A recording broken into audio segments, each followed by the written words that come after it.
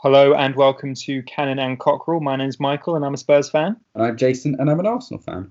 And this is the second in our Throwback Thursday series. In the last episode, we talked about the 4-4 draw. And today, rather unfortunately for me, we're going to be talking about the time Arsenal beat Tottenham 5-2, which unfortunately I have to specify which 5-2 we're talking about.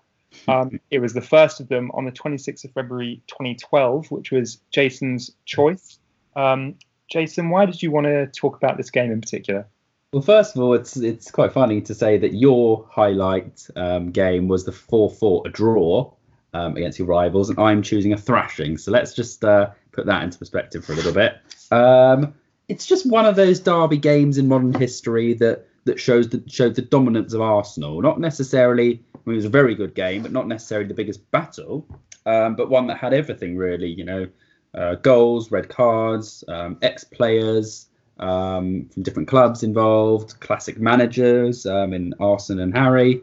A nice sunny day and some good finishes as well. So it kind of was a total package as well, and lots of talking points. And it's a good one to kick my side off, I think, because it kind of really hammers home the Arsenal advantage, I'd say. Interesting. I'd like to point out that I thought starting with the 4-4 draw would be a nice neutral way of starting, but I will definitely be sure to pick a Tottenham win for the next time we talk. Not many to pick from, I'm afraid. I remember going into this game because we were 10 points ahead of Arsenal, and it was looking like this might finally be, for the first time in my lifetime, the first season where we finished above you.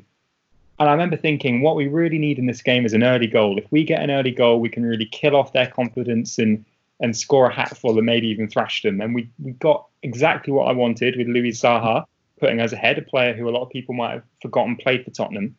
And then we went 2-0 up with Adebayor, of all people, scoring a penalty. And I remember rubbing my hands together thinking, this is it. This is great. We're going to thrash them. But then everything sort of unravelled from there. I mean, when we were 2-0 up, I suspect you must have been fearing the worst, given the gap there was in the table at that point. I mean, this is where all the mind the gap stuff started from, when we were so far ahead of you. Do you remember how you felt at the start of this game, going into this game, and then what happened that meant it turned around so dramatically? I mean, during those days, I always felt, that we were going to get a result. That was the Arsenal team that, even though the players, the personnel weren't the class that we had before, and the manager wasn't quite as up to scratch as he had been, you thought, this is history. We finish above Spurs, we beat Spurs. That's how it is, especially at home. We knew our defensive vulnerability, so when someone like Zaha scores, you do expect it. It felt quite classic Arsenal to me, the way they started this game, because, giving all the space in the world, and ex-players involved in the build-up, in Adebayor, almost like they were wary of him from the City days, his kind of aggression, his ability to make something out of nothing against his rivals. It was frustrating. Bale doing exactly what he does best. All that space and sorry, not Bale, Zaha. I forgot Bale even played for you. All these years later. But again, defensive error, deflection, looked all a bit hapless, and no surprises there. So I guess going into an Arsenal game, whether you're playing from Bournemouth to Villa to Spurs to United, you expect a mistake to happen and a lucky goal, and that's certainly what the opposition got. And then to see Adebayor scoring against you again, I mean, how did that feel, seeing him in a Spurs shirt, first of all, and then having him come to the Emirates and score against you? Well, it was so similar to that first goal. Just an easy through ball by Modric and no pressing. And it's funny, Arteta was involved in that. Our current manager, rather, shouting for handballs, and then Song was standing off, and they're all kind of, it was one of the worst midfield pivots I've ever seen in my life, and they just, they let him through, they gave away the penalty, and I wonder why they gave Adebayor that penalty. He wouldn't have seemed the natural penalty taker to me in that team, in that Spurs lineup. I would have thought Van der Vaart would be one of the first up. albeit he was on the bench, but Kranjčar even, Bale, Zaha, Modric. I don't know why Eddie Bowl. Maybe it was to rile the fans, but yeah, seeing him in a Spurs shirt, it didn't hurt because we knew the player he was then. He wasn't the same player he was at Arsenal, certainly not at City, and but it was gutting, to see a player who you once loved in a rival shirt. It does hurt, but I think karma hit him with the way his career declined very quickly in terms of playing ability. But it's frustrating. It was really frustrating, especially to put them 2-0 up and to for him to celebrate, and it hurts, especially at the home ground, as I'm sure you know from a lot of previous players obviously scoring against you, because you notoriously were a bit of a selling club back in the day. Back in the day, we were indeed. Yeah, not so much anymore. But you talked about Arsenal's defensive frailties earlier, but I think Tottenham's were definitely summed up as well in this game. Well, even more so, and particularly the fact that, was it Bacary Sagna with a header who got you back into the game? I mean, how many headers did Bacary Sagna, even goals, did he score for you in his time at the club? I don't seem to remember there being that many. It seems a very Spursy thing to let him score against us. I was thinking about that when I watched the goal back. He wasn't really known for that. He did score a few, but he was, especially being that centre in the box. So it kind of felt like he was doing something of his own accord, and that for me kind of summed up the decline of Wenger's era. That players were suddenly doing things that they weren't built to do. Kind of, he's all right back. Why is he suddenly playing centre forward? It was a good goal, an assist from our manager, as silky as his current hairstyle. And Sagna, there was no one even around him. So what you can guarantee with Spurs, I suppose, like Arsenal, is a cheap goal to get you back into the game. And I think it came at the perfect time, 5 minutes before half time, and really gave us that momentum to start a comeback. Yeah, and then to actually equalise and bring it back level before half time with that Van Persie goal. And actually I was reading an interview a few weeks ago with Fabio Capello, and he was talking about the England-Germany game at the World Cup and the Frank Lampard goal that obviously wasn't given, which would have made it 2-2 just before half-time, having been 2-0 down. And he was saying how you can't underestimate the psychological impact that would have had on what was then quite a young German team to have been 2-0 up right at the start of the game and then lose that lead before half-time. And even though I don't think England would have gone on to win that game 5-2 because they were by far the worst team and they probably still would have lost anyway. When I was then looking back at this game for this and how much of an impact it did seem to have on us to lose that lead before half time and the extent to which we collapsed in the second half, it oddly made me reevaluate that England-Germany game again and made me think maybe England would have won if that Lampard, because I used to think even if that Lampard goal had been given, England would have lost just because of how dominant Germany were in that game. When you look back at a game like this, where we were 2-0 up and then you levelled it 2-2 before half time, and then what happened in the second half, it's strange. And do you think that psychologically that was what did it for Arsenal that day? Do you think if we'd gone in still ahead at half time, that the game would have panned out differently? I think you have to take things as they are. We can't predict based on those kind of peculiarities. I mean, with that England game, for example, I still think they would have beaten us no matter what. I think they were just so class, that Germany team, with all that young talent, and we just weren't up to the races. But in this case, I mean, it's a different team talk Harry Redknapp's giving if they're still 2-1 up. Sharpen up, go for them.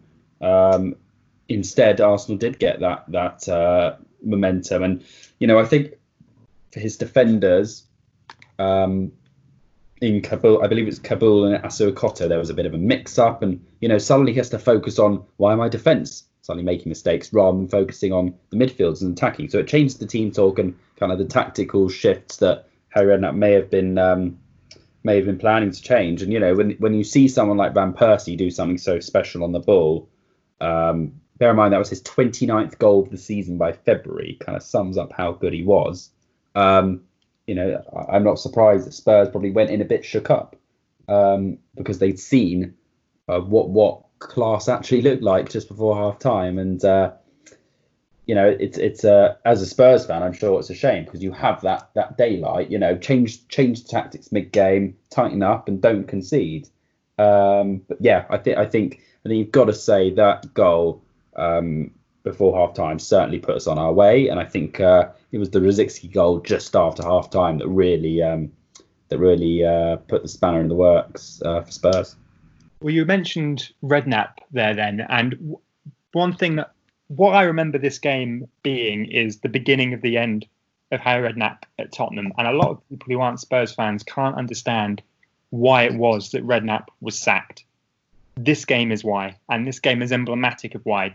The way we collapsed in the second half, I don't know what he was doing at half time, but we know that Redknapp wasn't the most tactically sophisticated manager. I remember Rafael van der Vaart, not in a critical way, but just he's said he was a big fan of Harry Redknapp, but just speaking honestly about him, said he wasn't someone who would tend to use the tactics board in the dressing room. He was much more of a motivator, man management, and that was what he was great at. But tactically, even under him, when we were doing well, we would always get thrashed in the big games. We lost a FA Cup semi-final to Chelsea under him 5-1. There was a game against Man United under him where we were 2-0 up and lost 5-2. Again, I think similar to this Arsenal game. Lost 5-1 to Manchester City. We would regularly get thrashed by the top teams, and it would only be our form against the middle half of the table or lower half table teams, which meant we would be challenging for the Champions League. And it was around this time that he was putting himself out there for the England job. Capello, who I just mentioned, wasn't England manager anymore. And the prevailing narrative was Redknapp's going to get the England job. It's his job to lose. And he was openly, calling for it. And I remember at the time being, understanding it, because obviously it's a huge job for any English manager to have, and clearly one he'd wanted his whole career, but also being a little bit annoyed at the extent to which he was openly courting another job. And I think it did have a destabilizing effect on the team. And I think his maybe lack of focus, coupled with his tactical inadequacies, meant that we collapsed in the second half of this game, and then our season collapsed. And okay, we still finished fourth at the end of the season, but there's no way, with the 10-point gap we had and how good we were that season, that we should have finished below Arsenal or finished outside of the top three. I think a better manager with that group of players could have been challenging for the title. And I actually think Redknapp up front had a better team than Pochettino. Some of the players you mentioned, Gareth Bale, Luka Modric, Rafael van der Vaart. He had more than one out-and-out striker to call upon, which Pochettino didn't for most of his time at the club. And I just think that, okay, yeah, we finished fourth and we didn't qualify for the Champions League because Chelsea won it and they'd finished sixth. And people said, it's just bad luck. What can you do? Chelsea winning the Champions League, you finished top four. He couldn't do any more. But when you look at that season as a whole, there's no way we should have finished fourth. We should have been comfortable in the top three. And I think this game completely then wrecked our season. Obviously, Arsenal made up the 10-point gap. He finished above us. And we were watching that Champions League final, hoping that Bayern Munich did us a favour. And obviously, we all know what happened with Chelsea. And Redknapp, said, what could I do? Not my fault. We finished fourth. It was his fault. There's no way we should have finished fourth. And this game completely ruined the season. So I remember it for that, the beginning of the end of Redknapp, and also the beginning of the end of Ledley King, who, when you look at some of the goals in the second half, particularly the one scored by Theo Walcott, I think you could see Ledley King's body finally catching up with him. For long-term injury, he just couldn't do it anymore. And it was quite sad. I remember at the time watching him really struggling in this game, particularly with the pace of Walcott. And I think this was Ledley King's last season. I don't remember him playing under Andre Villas-Boas the next season. I think he retired. And I think this match you could see why. So maybe rather controversially for Spurs fans or others, my little Redknapp rant, but that is what I remember this game for. And this second half was very painful, embarrassing viewing at the time, but I suspect for you, Jason, with Arsenal, you were absolutely on cloud 9. Absolutely, cloud 11 actually, cloud 11. Just before I go on to that, are you kind of saying about how you should have finished third and there was no excuse really, but when I look at that Spurs lineup, I mean, there are players I can point out and think maybe you were pushing above your weight, because Brad Friedel was not his peak. Kabul was a lower half player at best. King was finished. Asu Akoto the same as Kabul. Sahar as well. Again, I don't know what you were doing there. I don't think the squad was as good as Spurs fans thought from the outside. And I'm sure you could say exactly the same for Arsenal. I mean, I never thought Koscielny was up to the job. Gibbs certainly wasn't. Song at times, but Benayoun. I mean, it was a crazy lineup. And if you hear some of the players on this bench, Chu Young Park never got a game. Jenkinson basically never got a game. Jovino couldn't hit a barn door. Chamak ditto, and Ignazi Mikel. I mean, it's average City. So, you know, I thought both of us, to be honest, on paper, probably didn't deserve to even get in that top four that year. So it was probably a miracle in a way. And I would have actually called you quite lucky, or called both of us quite lucky, if you hadn't had that brilliant Chelsea side win against Bayern Munich. But yeah, back to the game and my cloud nine as such. I mean, the little Mozart Rosicky, it reminds me a little bit of that Ledley King. In fact, he kind of an underrated player due to their injuries, and you know, everyone would say what could have been, and he was a brilliant little player. And I always, when I think about Rosicky, I always think of it about him being like driving a car, like your gear sticks. The way you watch him, he starts slowly and he goes into second, he starts passing the ball, he gets into third, he's starting to jog, gets into fourth, he's running, and he gets into five, and he shoots and scores. And I know you can use that analogy for a lot of players, but it was the way in which he used his energy and he kind of created these slow sparks of energy into goals. You know, the way he drove through midfield for that goal, and you know, a lovely poke through the keeper to make it 3-2. And that sort of goal, you know, everyone's been refreshed, there's been a team talk, everyone's motivated on both sides, you'd hope. And suddenly Spurs are down, their heads are down, thinking, oh my God, what have we done? Arsenal thinking, here we go, Wenger's words, the team's words, we're ready to go. And then the mighty Theo Walcott goes and finishes it all. I mean, it's one thing thinking about, you know, Van Persie again, holding the ball up, twisting, Theo's rapid pace and that kind of dinky finish is brilliant. And I was thinking about it. I think a couple of days ago, actually, about what a waste Theo Walcott really was.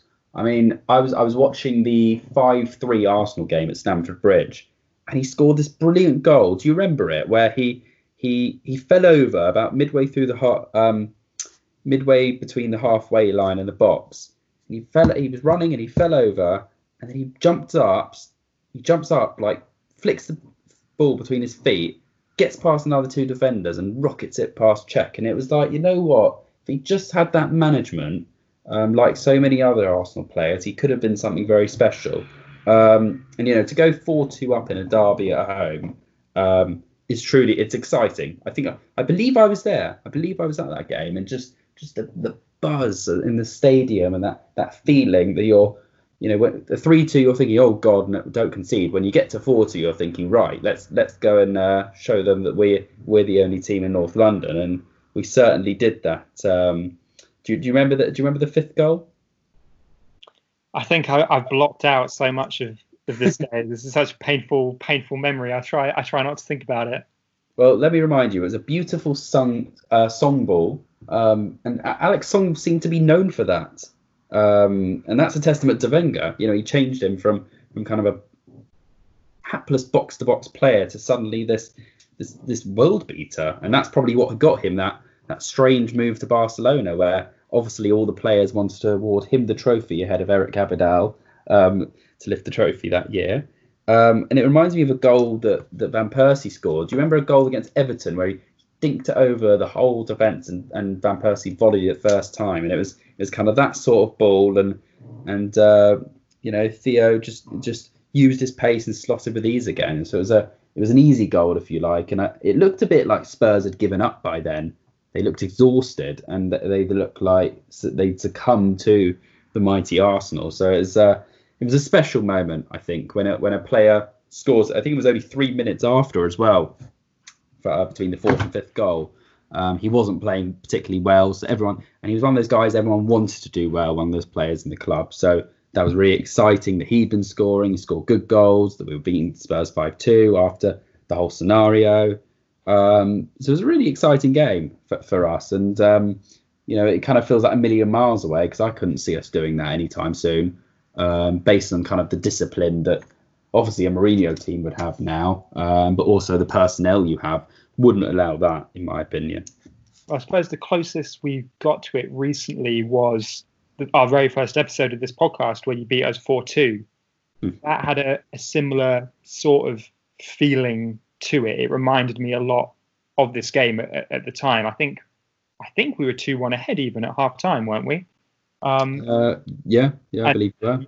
Came out and scored 3 goals in the second half, and we can completely collapse. So maybe if I'm being as critical as I was at Harry Redknapp, I have to be critical to Pochettino as well, who was manager at the time, and maybe that was indicative of where we were heading under him. That season we were very lucky to finish in the top 4. It was only because of Arsenal bottling it that we did so, and obviously the run to the Champions League final papered over those cracks. But going back to this game, obviously from an Arsenal perspective, you have a lot of positive things to look at and analyse, but for us it's just an unforgivable collapse that, as I said, was indicative of broader issues at the club at the time. And it was interesting when we talked about the 4-4, we talked about it as being the beginning of Tottenham's road to overtaking Arsenal, but this game shows how that road didn't exactly run smooth, and there were lots of stop-starts and false dawns along the way until eventually we got there under Pochettino. And really, this should have been a defining game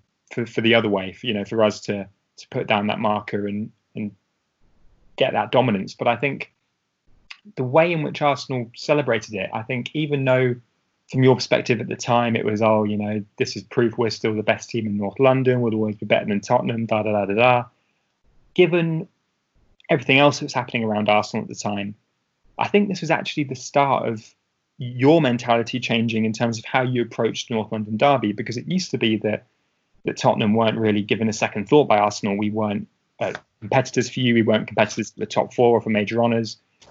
But overturning this 10-point deficit in the league and this lead in this game and this victory seemed to be such a huge moment for Arsenal's own self-esteem, to kind of prove to yourselves that you were still good, given how far you've fallen from where you were under peak Wenger.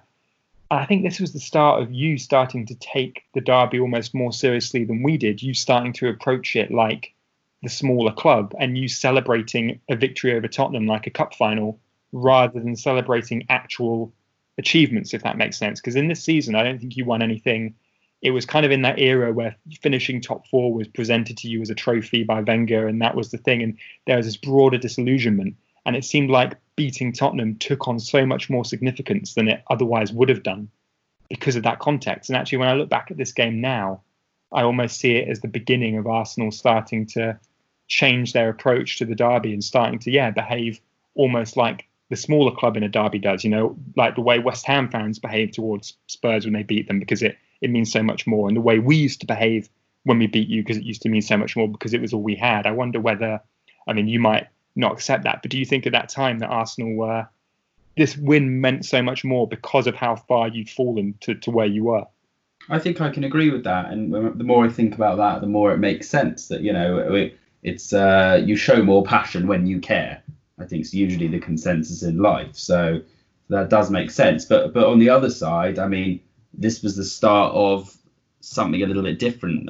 Wenger's last win as Arsenal manager, where a year and a half later we won our first FA Cup out of those 3 and 4 years, I believe. So it kind of I can understand that maybe our complacency spurred us on in a way. We knew that we'd fallen, and there was a little bit more team spirit.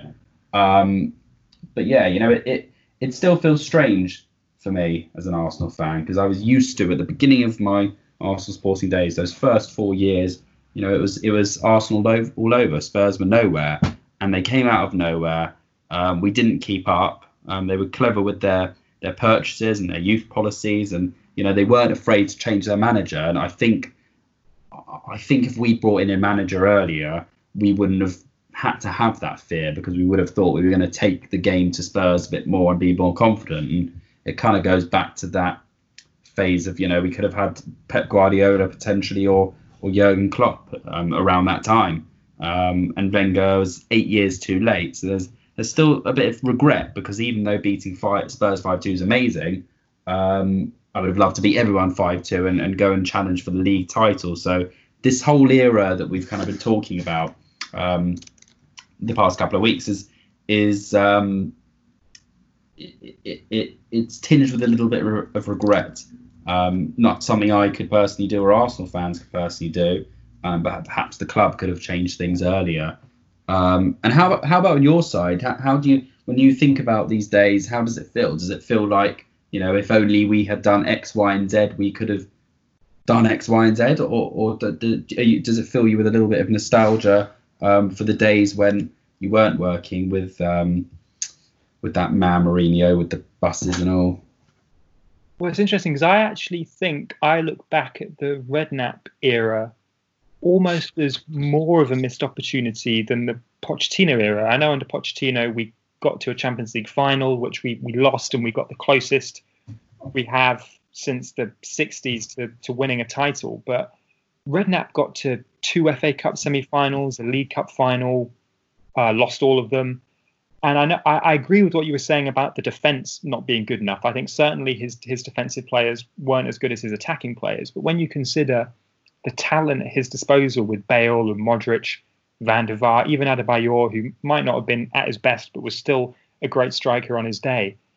And I just think there never seemed to be that pressure on Redknapp to win a trophy the same way that there was with Pochettino, even though Pochettino had a much younger, less experienced side. And I think Redknapp did bring in some experienced players with Brad Friedel and Scott Parker and even Louis Saha. And I think, and he himself had more experience as a manager. And when I look back at the Redknapp era, yes, we qualified for the Champions League for the first time and broke that glass ceiling. And I think that had a huge impact going forwards and on our future. But I think he could have done so much better with those players. The fact that they didn't win a trophy, people criticise Pochettino for never having won a trophy, but neither did Redknapp. And I guess he was, because he got us to the Champions League for the first time, there wasn't that same expectation on him to win trophies, but he still had a team that was more than good enough to do so.